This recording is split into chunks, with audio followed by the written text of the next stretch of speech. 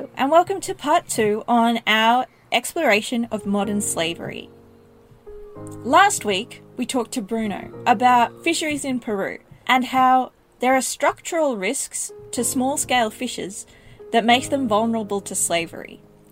But one of the real challenges of the fisheries in Peru is that it's really hard to spot. And so today we're going to be talking to my best friend. Her name's Andrea. Her job is to assist big companies of more than $100 million in accordance with the Australian Modern Slavery Act. Bruno and Andrea provide really different perspectives. Bruno provides a perspective of people that are on the ground and how vulnerabilities play out and what makes people vulnerable to exploitation.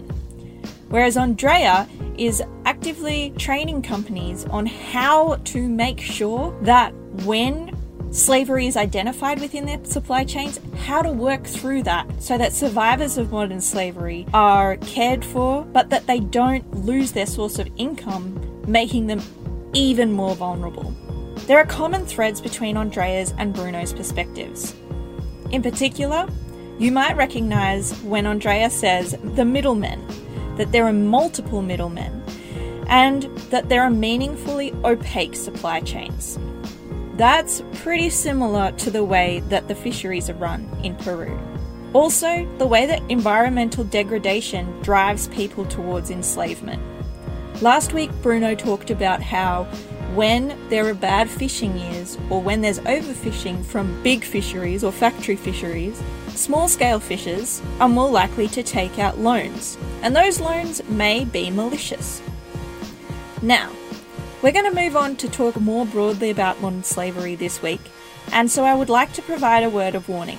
This episode doesn't shy away from the reality of slavery, and that means that we're going to be talking about child sexual abuse and forced marriages. So if you're not feeling up to that today, that's totally fine.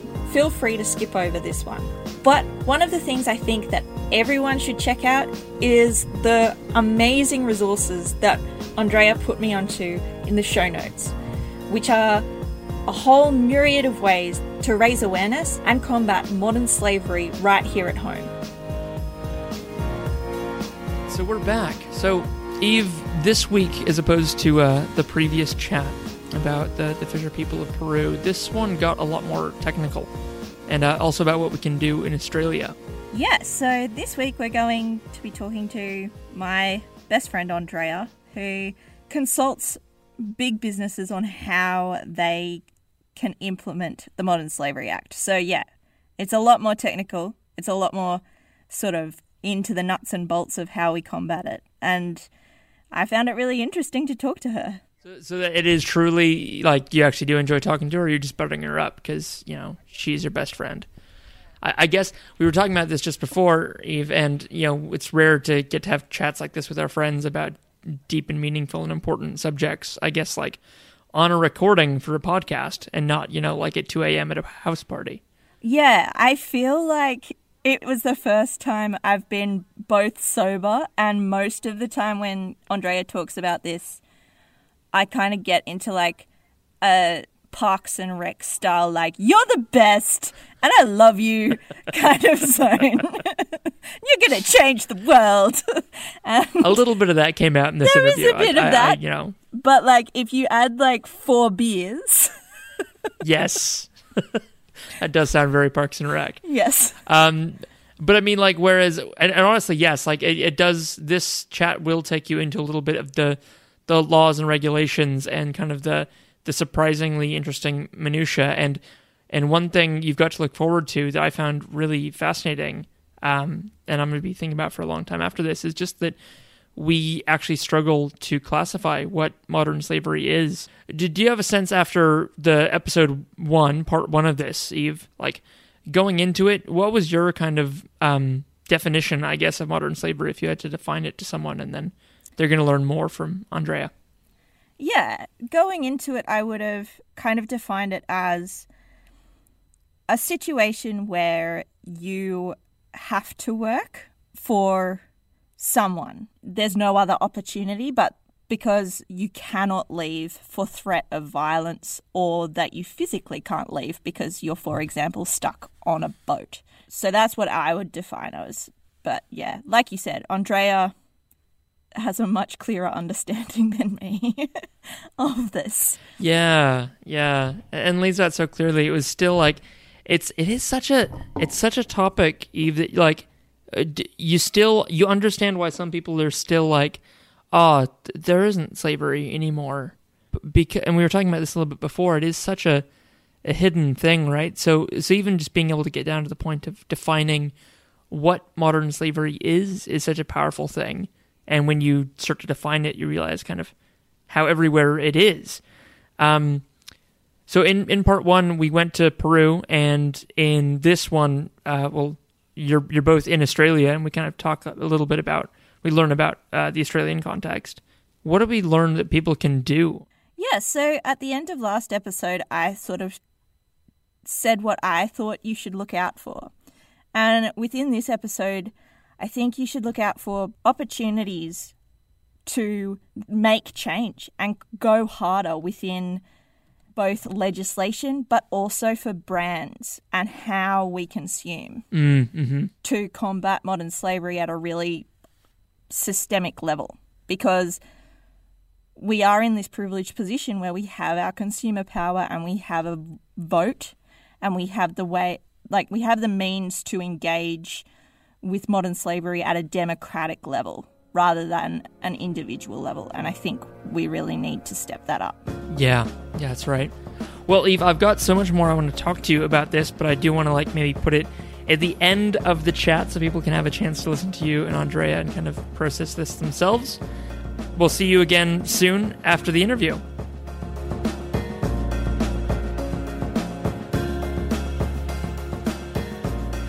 Okay. Hello, I'm here with Andrea. How are you going? Hi, I'm good, thank you. Eve, how are you? I'm well. Yeah. It's weird that... So you and I lived in Sydney together up until like last week, and now you're in Melbourne, and I'm sad. I'm happy for you, but I am sad. Yeah, me too. But I think it's a very good thing that we are able to talk and that we have enough technology to just keep in touch and similar. For sure. Yeah. Yeah. What a time to be alive. So, we'll start off with, Andrea, like, who are you and what do you do? Yeah, well, first of all, thank you for having me. It's very exciting. So I am a sustainability professional. I have been working for the past about 5 years in different projects related to sustainability in different sectors. Over the past years, I've been working on different projects, mostly both large-scale and short-term projects with different entities like supranational organizations, private and public industry, and I've been mostly focusing on human rights due diligence, including human rights risk identification, mitigation, remediation, supplier screening, and development of training programs, etc. I have been advising clients on their compliance obligations and, really like best practices with the Modern Slavery Act, policy alignment with the ISO 20400, which is the ISO for sustainable procurement, and the international standards on social responsibility. Yeah, that's what a bit of what I do. Yeah, that's awesome. And so you did mention modern slavery in the context of like social responsibility and human rights. Let's start off with, what is modern slavery? Yeah, modern slavery, it's still not, it's a term that is not globally defined yet. However, the one that I'm going to be using now is the definition that the Australian Modern Slavery Act uses. It refers to mostly an umbrella term, but it mostly talks about any situation of exploitation where a person can't refuse or can't leave work because of threats, violence, abuse of power, coercion, or deception. Now, the Australian government defines modern slavery as conducts that could constitute any offence under laws that already exist, mostly under the Commonwealth Criminal Code. The key things that modern slavery involves is slavery, servitude, child labor, forced labor, human trafficking, bondage, and forced marriage, and deceptive recruiting for labor or services. Mm-hmm. And so how did you come to work combating modern slavery? Like you said, you were a sustainability professional. So like, what was your journey to come to care about modern slavery? Yeah, well, it started some years ago when I was involved in a project that aimed at a sustainable use of water in agriculture. And I mean, the findings and the work done in there have various areas that we could talk about. One of the areas that I was mostly involved in, I was more passionate about, was the human factor. So one of the things that I was seeing in this project is that the environmental factor was very linked to the human factor, and it was impossible to have any improvement in one of those factors without having it in the others. One of the things that I found the most motivating is that there were different things or different areas to tackle problems. And when we were working, I was seeing that a lot of the work that can be done is in the company supply chain. Mm-hmm. There is a great risk of modern slavery in our organization supply chain. So I started to be interested in that.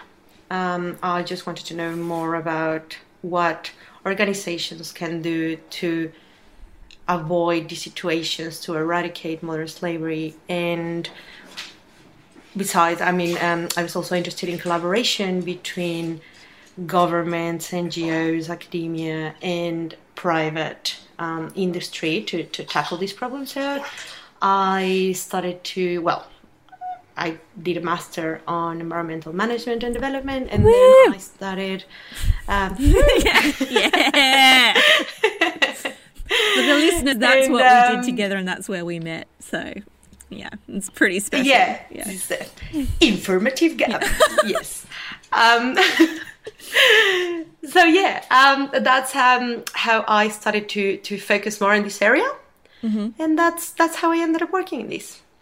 Yeah, awesome. So there was a lot in there which I want to unpack, but for the first sort of question is that you mentioned agriculture. Last episode we talked about fisheries and small and medium enterprises, but how they are vulnerable to using modern slavery in their supply chains. But that obviously encompasses a lot of different industries. Like, how does modern slavery differ between industries like, fashion and agriculture and fisheries and hospitality and everything else? One thing that it's important to mention is that one of the similarities or a starting point for people who end up in modern slavery is the vulnerability position that they have.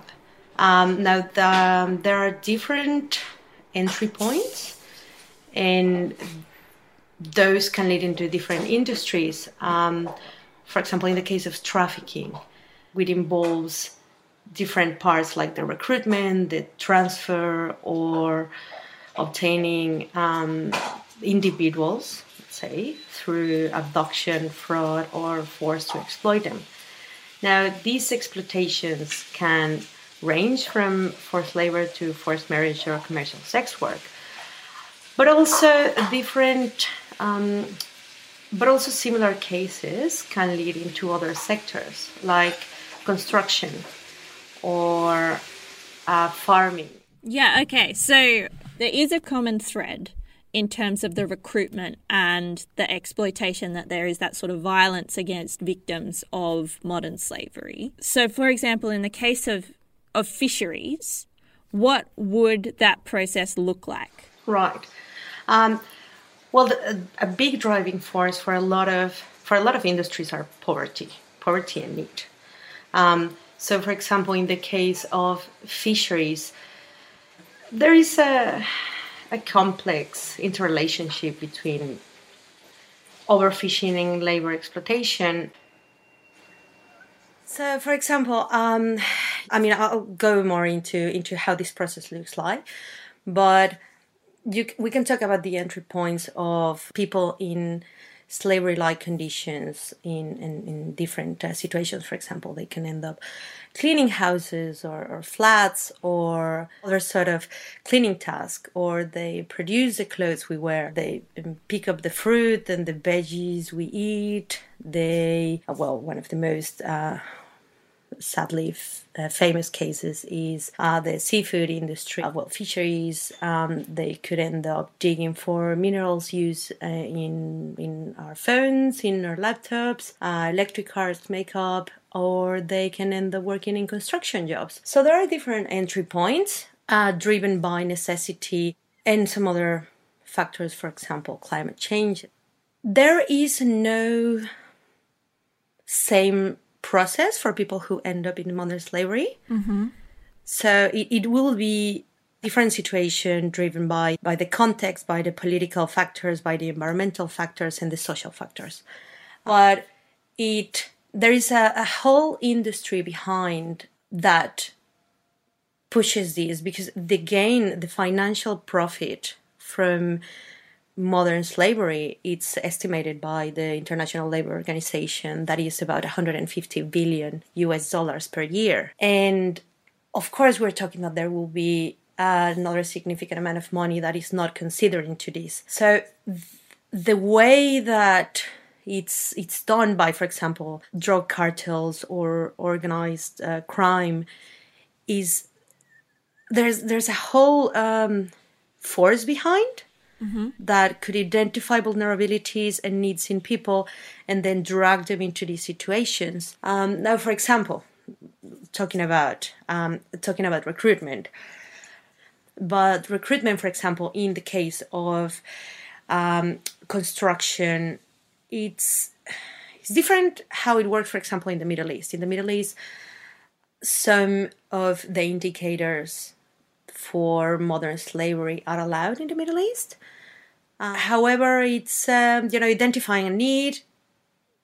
The companies or the middlemen, let's call it, although there can be several levels of the middlemen, but the middlemen identify the people, and there's always a promise of a financial gain. There's always a promise of a job. There's also promises for visas in the case of developed countries. So they charge a certain amount of money, saying that they will, for example, apply for the visas, or they will cover the cost of accommodation, food, transportation, etc. And the people end up giving that money, giving those resources, and they are then put in a situation of risk. Now that situation of risk can develop in different ways. They could end up, they can end in debt, the bondage that then could also end in forced labor. So, the entry points are different, but it all starts with identifying needs in vulnerable people, and at the end, there's a lot of financial gain in people that will benefit out of that. So. Yeah, and there's a definite environmental justice factor that you've mentioned already in that vulnerability, in the sense that food security and water security play a really key role in protecting people from slavery.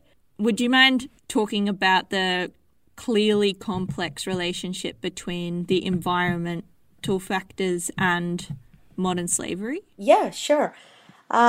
So I guess when we talk about those links, it's also important to remember that sustainability includes several pillars. It's the environment as well as the economy, as well as the social, the human factor.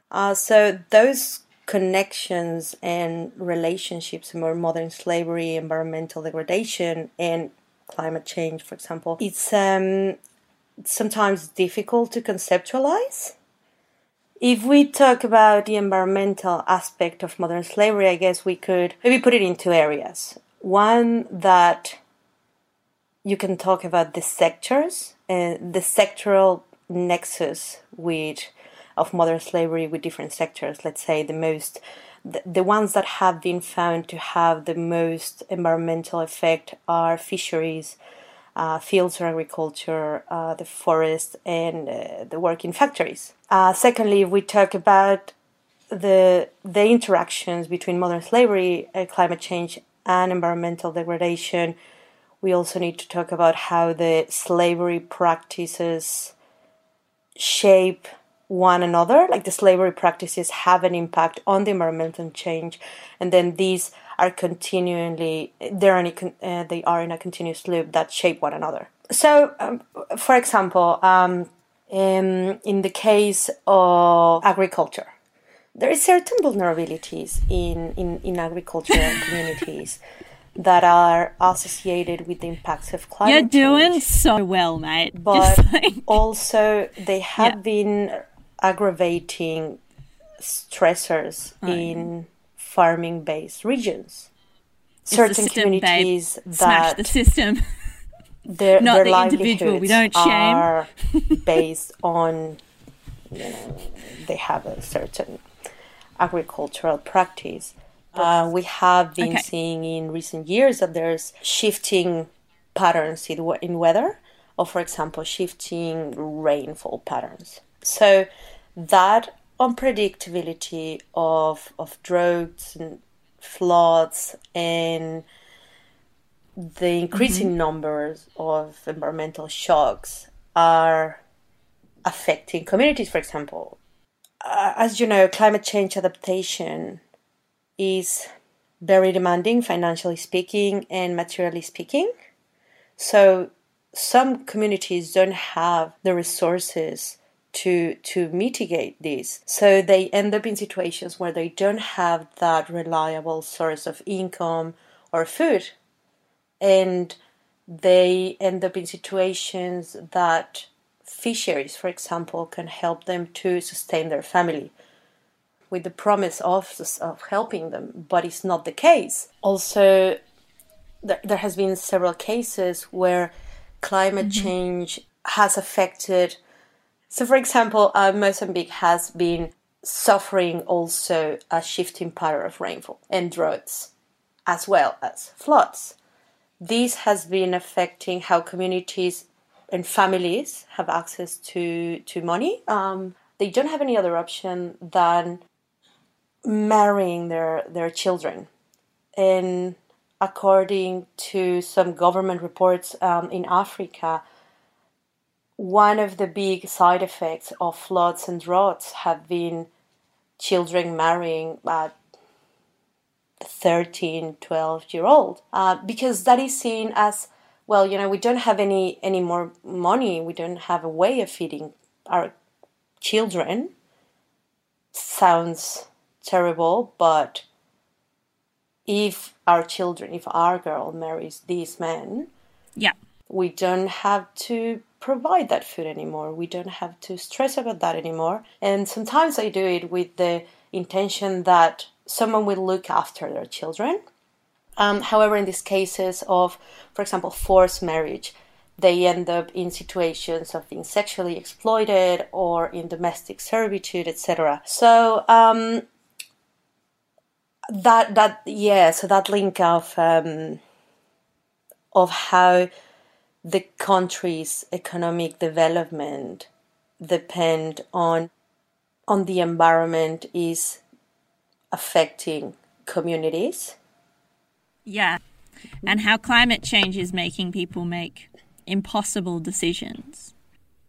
What you've all been describing so well is might be sort of overwhelming for people that are listening for the first time, considering we have a lot of activists that are doing their best to create a stable climate. You helped organisations report on their compliance with the Modern Slavery Act here in Australia. What is the Modern Slavery Act and how does it work? When we talk about the Modern Slavery Act, I think it would be important to mention as well that there are different types of laws in relation to slavery and human trafficking and their supply chains. I would say that mostly I divide those in three categories. One is legislation or regulations that focus on disclosure.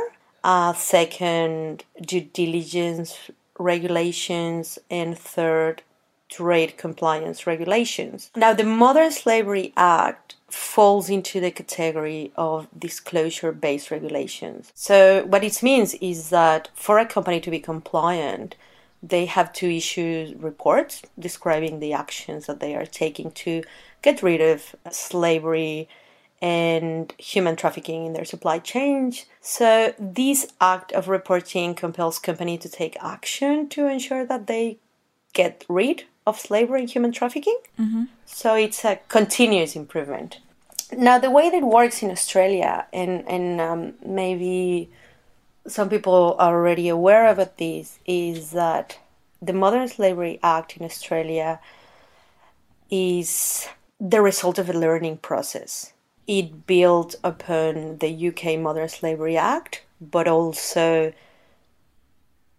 built upon other legislations, like, for example, the California Transparency in Supply Chains Act.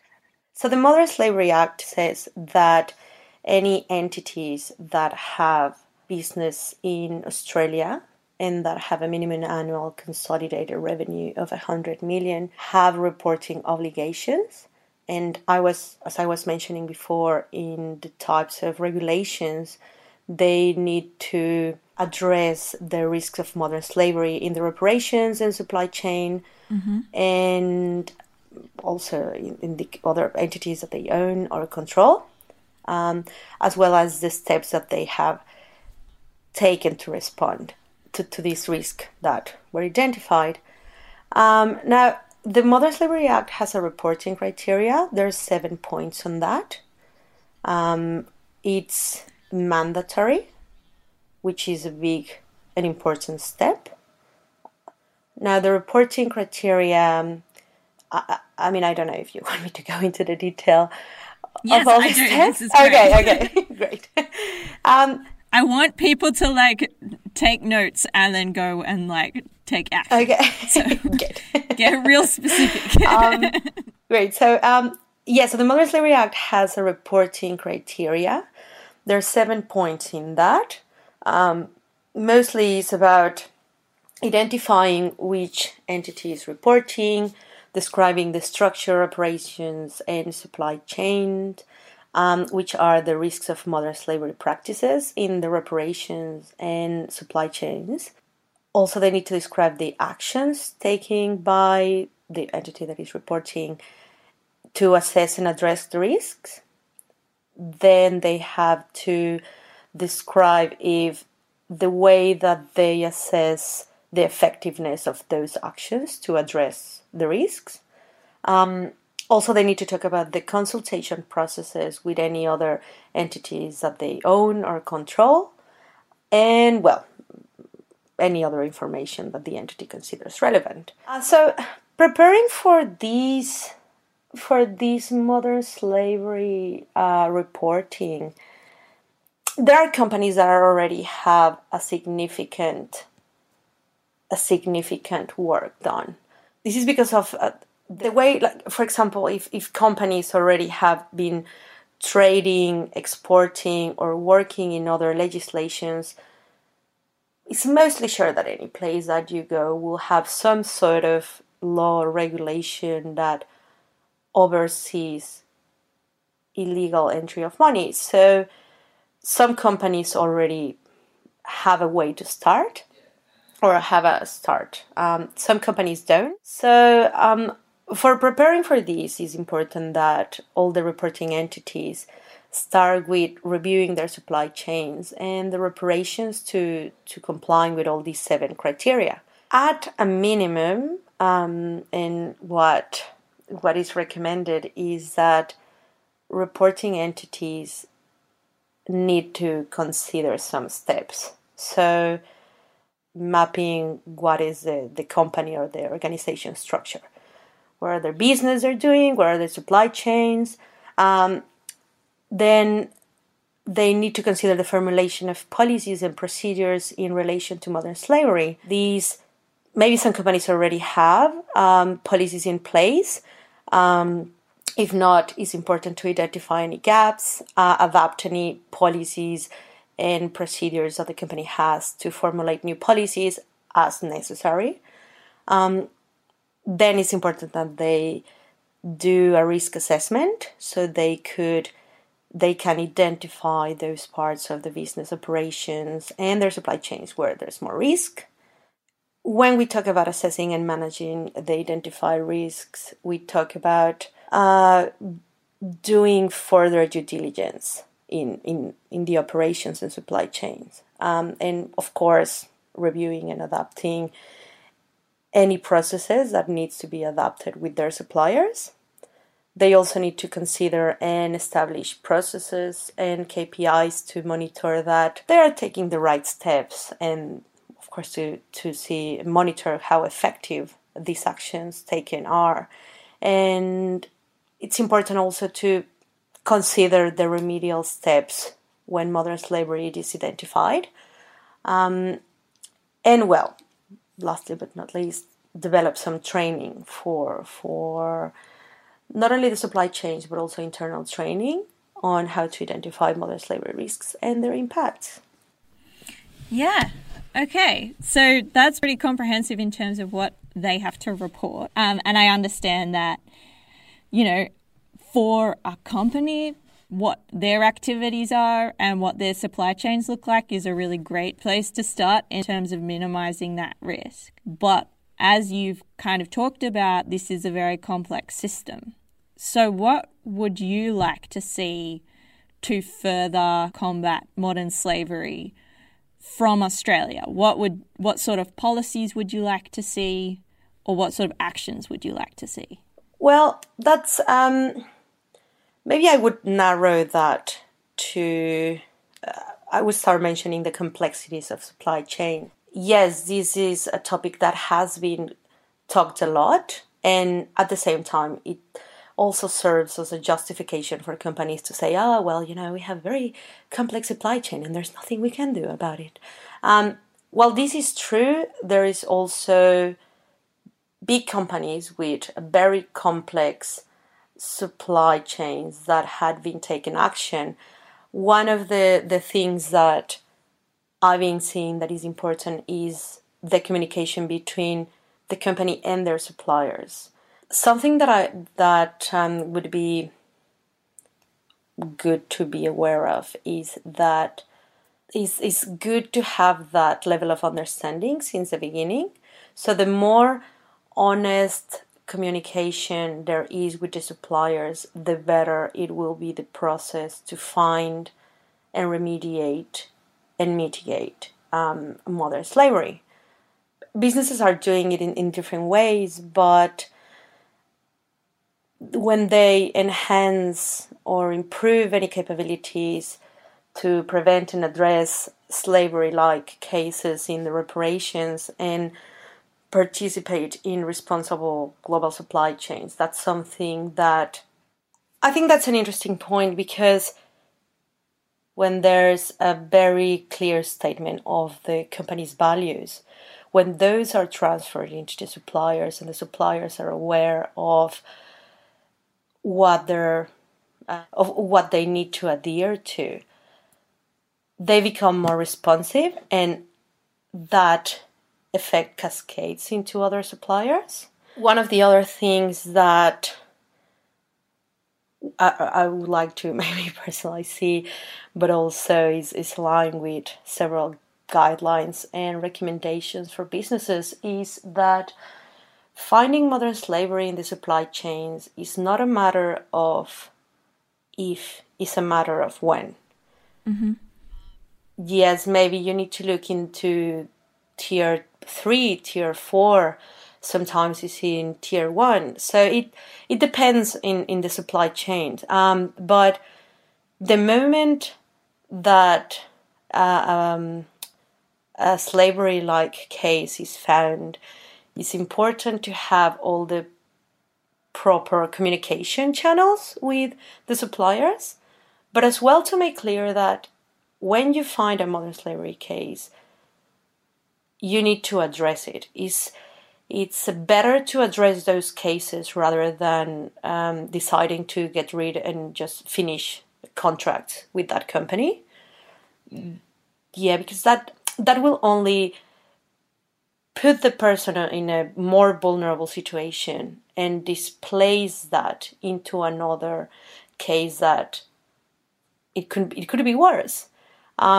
So some of the positive responses and maybe something that I would like to keep seeing is if that focus on rewarding finding cases of modern slavery.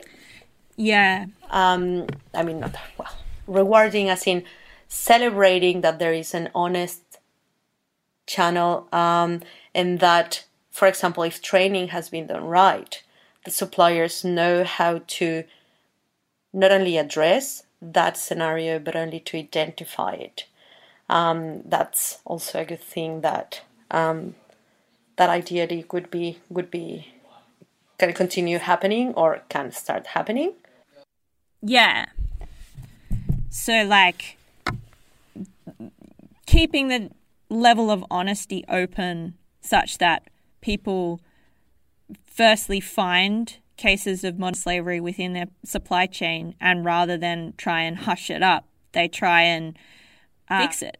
You know, they work with the supplier to ensure that that isn't the situation of their workers. Yeah, absolutely. Yeah. And that's one of the important things that we've been seeing while working with big or small companies. The more they reinforce that with the suppliers, the more that is communication of, oh, hey, look, like this is the training, this is how you can identify it, this is what you have to do when this happens. Then when the suppliers know that the company will react in a positive way rather than just canceling any source of income or any contracts, then they feel they are okay to share that information. So that's definitely a good thing to see. Yeah, I think that's probably everything. What would you, like, how, if you could, have someone that was looking to get active to combat modern slavery from Australia, what would you suggest to them? Well, modern slavery is something that needs a lot of personal action, but also it takes a lot of political will, and it's something that needs a lot of research. We, in a personal level, we can do some things, and by no means we shouldn't address this, but also we need to be aware that people have a very effective way of keeping in check the companies and the businesses. Mm-hmm. So maybe what I would recommend would be to, first of all, inform each other. Do some research, see what it is. Maybe there are some guides in different websites where you can find which products, like, I don't know, for example, coffee or chocolates or brands are at most risk-free. Yep. One of the other things that it's important, one of the things that is interesting to do is checking our own slavery footprint. So there's a survey online that you can do, and it pretty much tells you how many slaves work for you.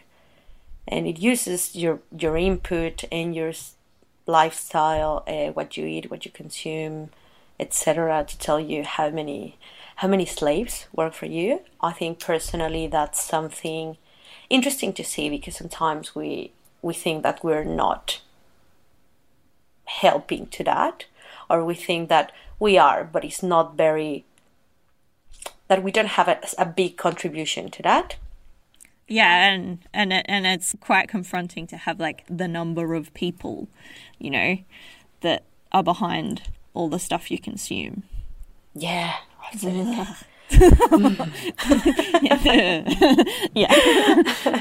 Yeah. So I guess starting with that baseline for ourselves, then we can start, adding some knowledge into which products are at more risk, and then whenever we buy something, we can shop informed. We can buy fair trade, or buy with certain products under certain certifications that ensure that they are produced in an ethical way, that they have fair labor conditions, that there are fair prices, that they are looking into community development and the environmental sustainability. Another thing that we could use is reuse and recycle. The less we consume, that's not only a positive thing for environment, but also for social justice. And maybe another thing that I would say is that we should support companies that have a transparent supply chain. There are some partnerships or initiatives like the Global Business Coalition Against Human Trafficking, and we can know which companies have these transparent supply chains, and it's good when we support that. Also, as an individuals, we have the power to speak up, to take a stand.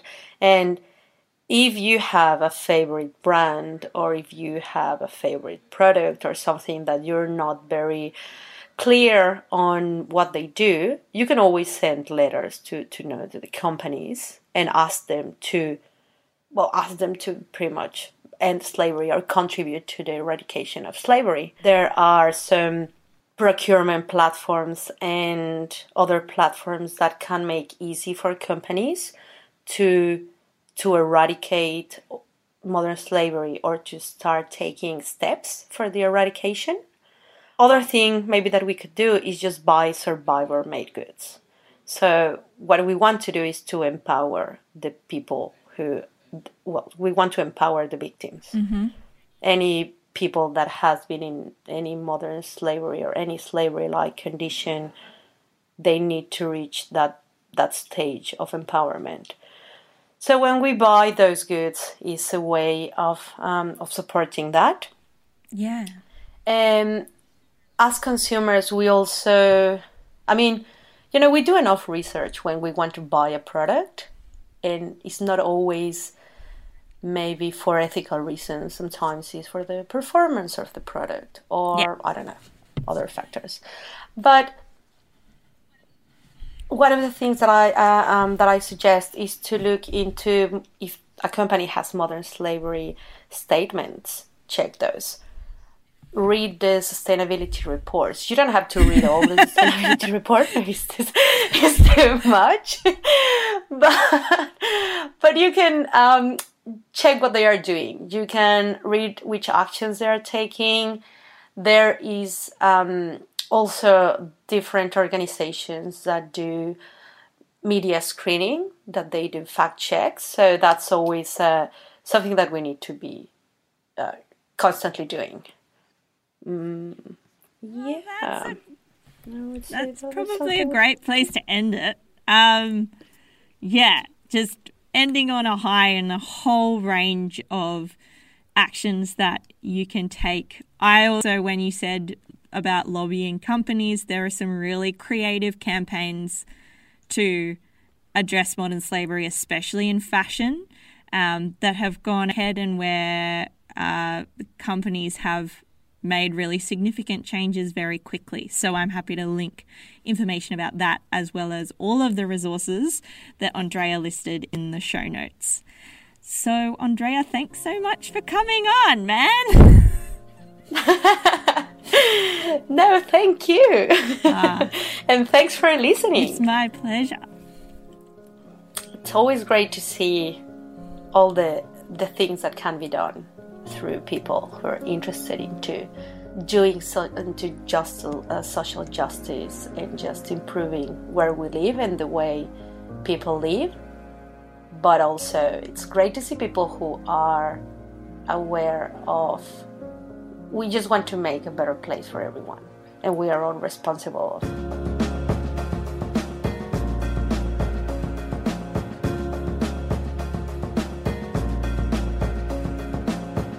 So that, again, was Eve's best friend and a sustainability expert and an expert on the Modern Slavery Act, Andrea.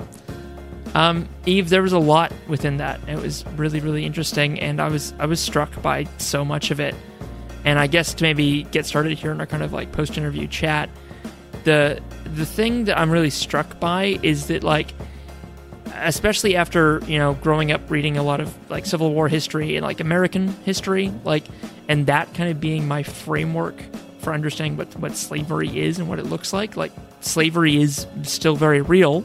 And as I've learned through this episode, like it is accurate to call it that, even though it feels weird acknowledging that there's still slavery in 2020. It's not like one group of people who look one way, you know, their skin color is one way, and they're owning a different group of people. It's way more insidious than that. Like, but it's no less real than that. Like, that was really striking to me. Is that kind of sound naive, I guess, to you? That I'm kind of just realizing that, like, okay, it doesn't have to look exactly like American slavery in the South to still be slavery. I don't think it's naive. I think it is by design. So when I studied a little bit of political ecology at uni, and what you learn in political ecology is that the system, in the same way that the US is now having a reckoning that the system that from which slavery developed wasn't dismantled. And in that same vein, the phenomena that is slavery was just displaced and hidden and just changed form. And in doing that, it was moved spatially to a place where if it wasn't socially acceptable for slavery to occur, it was hidden and it was moved to a different part of the world. And so it's not naive, but it is important to recognize that it was intentional. Yeah. So, like, we're the only one, like me, like I'm the one that's surprised, but like, why? It is because of lack of transparency, and, like, you know, people don't want you to know that this system is still ongoing, I suppose. Yeah, and that the brands and companies that engage in it, they don't want you to see what they're doing because they know that it's absolutely abhorrent to their customers, which might sound overwhelming, but it's also a really great opportunity to create change. Yeah, because as soon as you become aware, you don't... The thing you're getting, which might be like a cheaper product, like a marginally, like, hey, I saved 20% on this thing versus this other thing, like, as soon as you become aware of that real cost, I think that is really motivating. And you know, we've got, you know, little examples of you know, who gives a crap and like sort of brands in Australia that do set themselves apart by being cruelty free. Like they tend to get rewarded by the market. Do you feel like that is not too kind of like either, you know, neoliberal or yuppie or hippie or whatever kind of word you want for, like, does it actually feel powerful what we can do as a consumer in the face of such like a inhuman and cruel system? I think buying power is one thing, and it's a powerful thing, and that if you can afford to engage in it, that's great. But what Andrea highlighted was that this is something that if we get politically active and we change the laws within our countries, then brands and companies have to be beholden to that. They have to report, and if they find slavery, they have to change. And so I think like boycotting and buying ethical products is important. But I think what's really important here is to see the systemic issue at play and to resist it on a government level.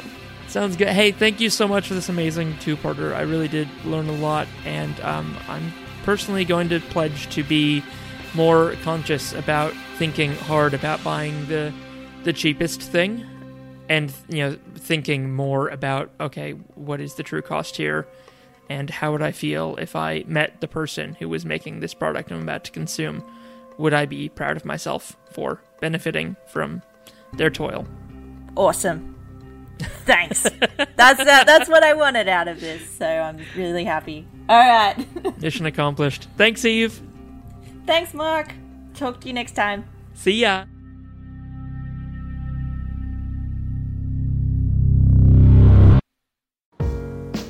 This show is produced by Hear Media, a boutique audio agency in Narm, Melbourne. To learn more and get in touch, head to hearmedia.studio. That's HERE media.studio.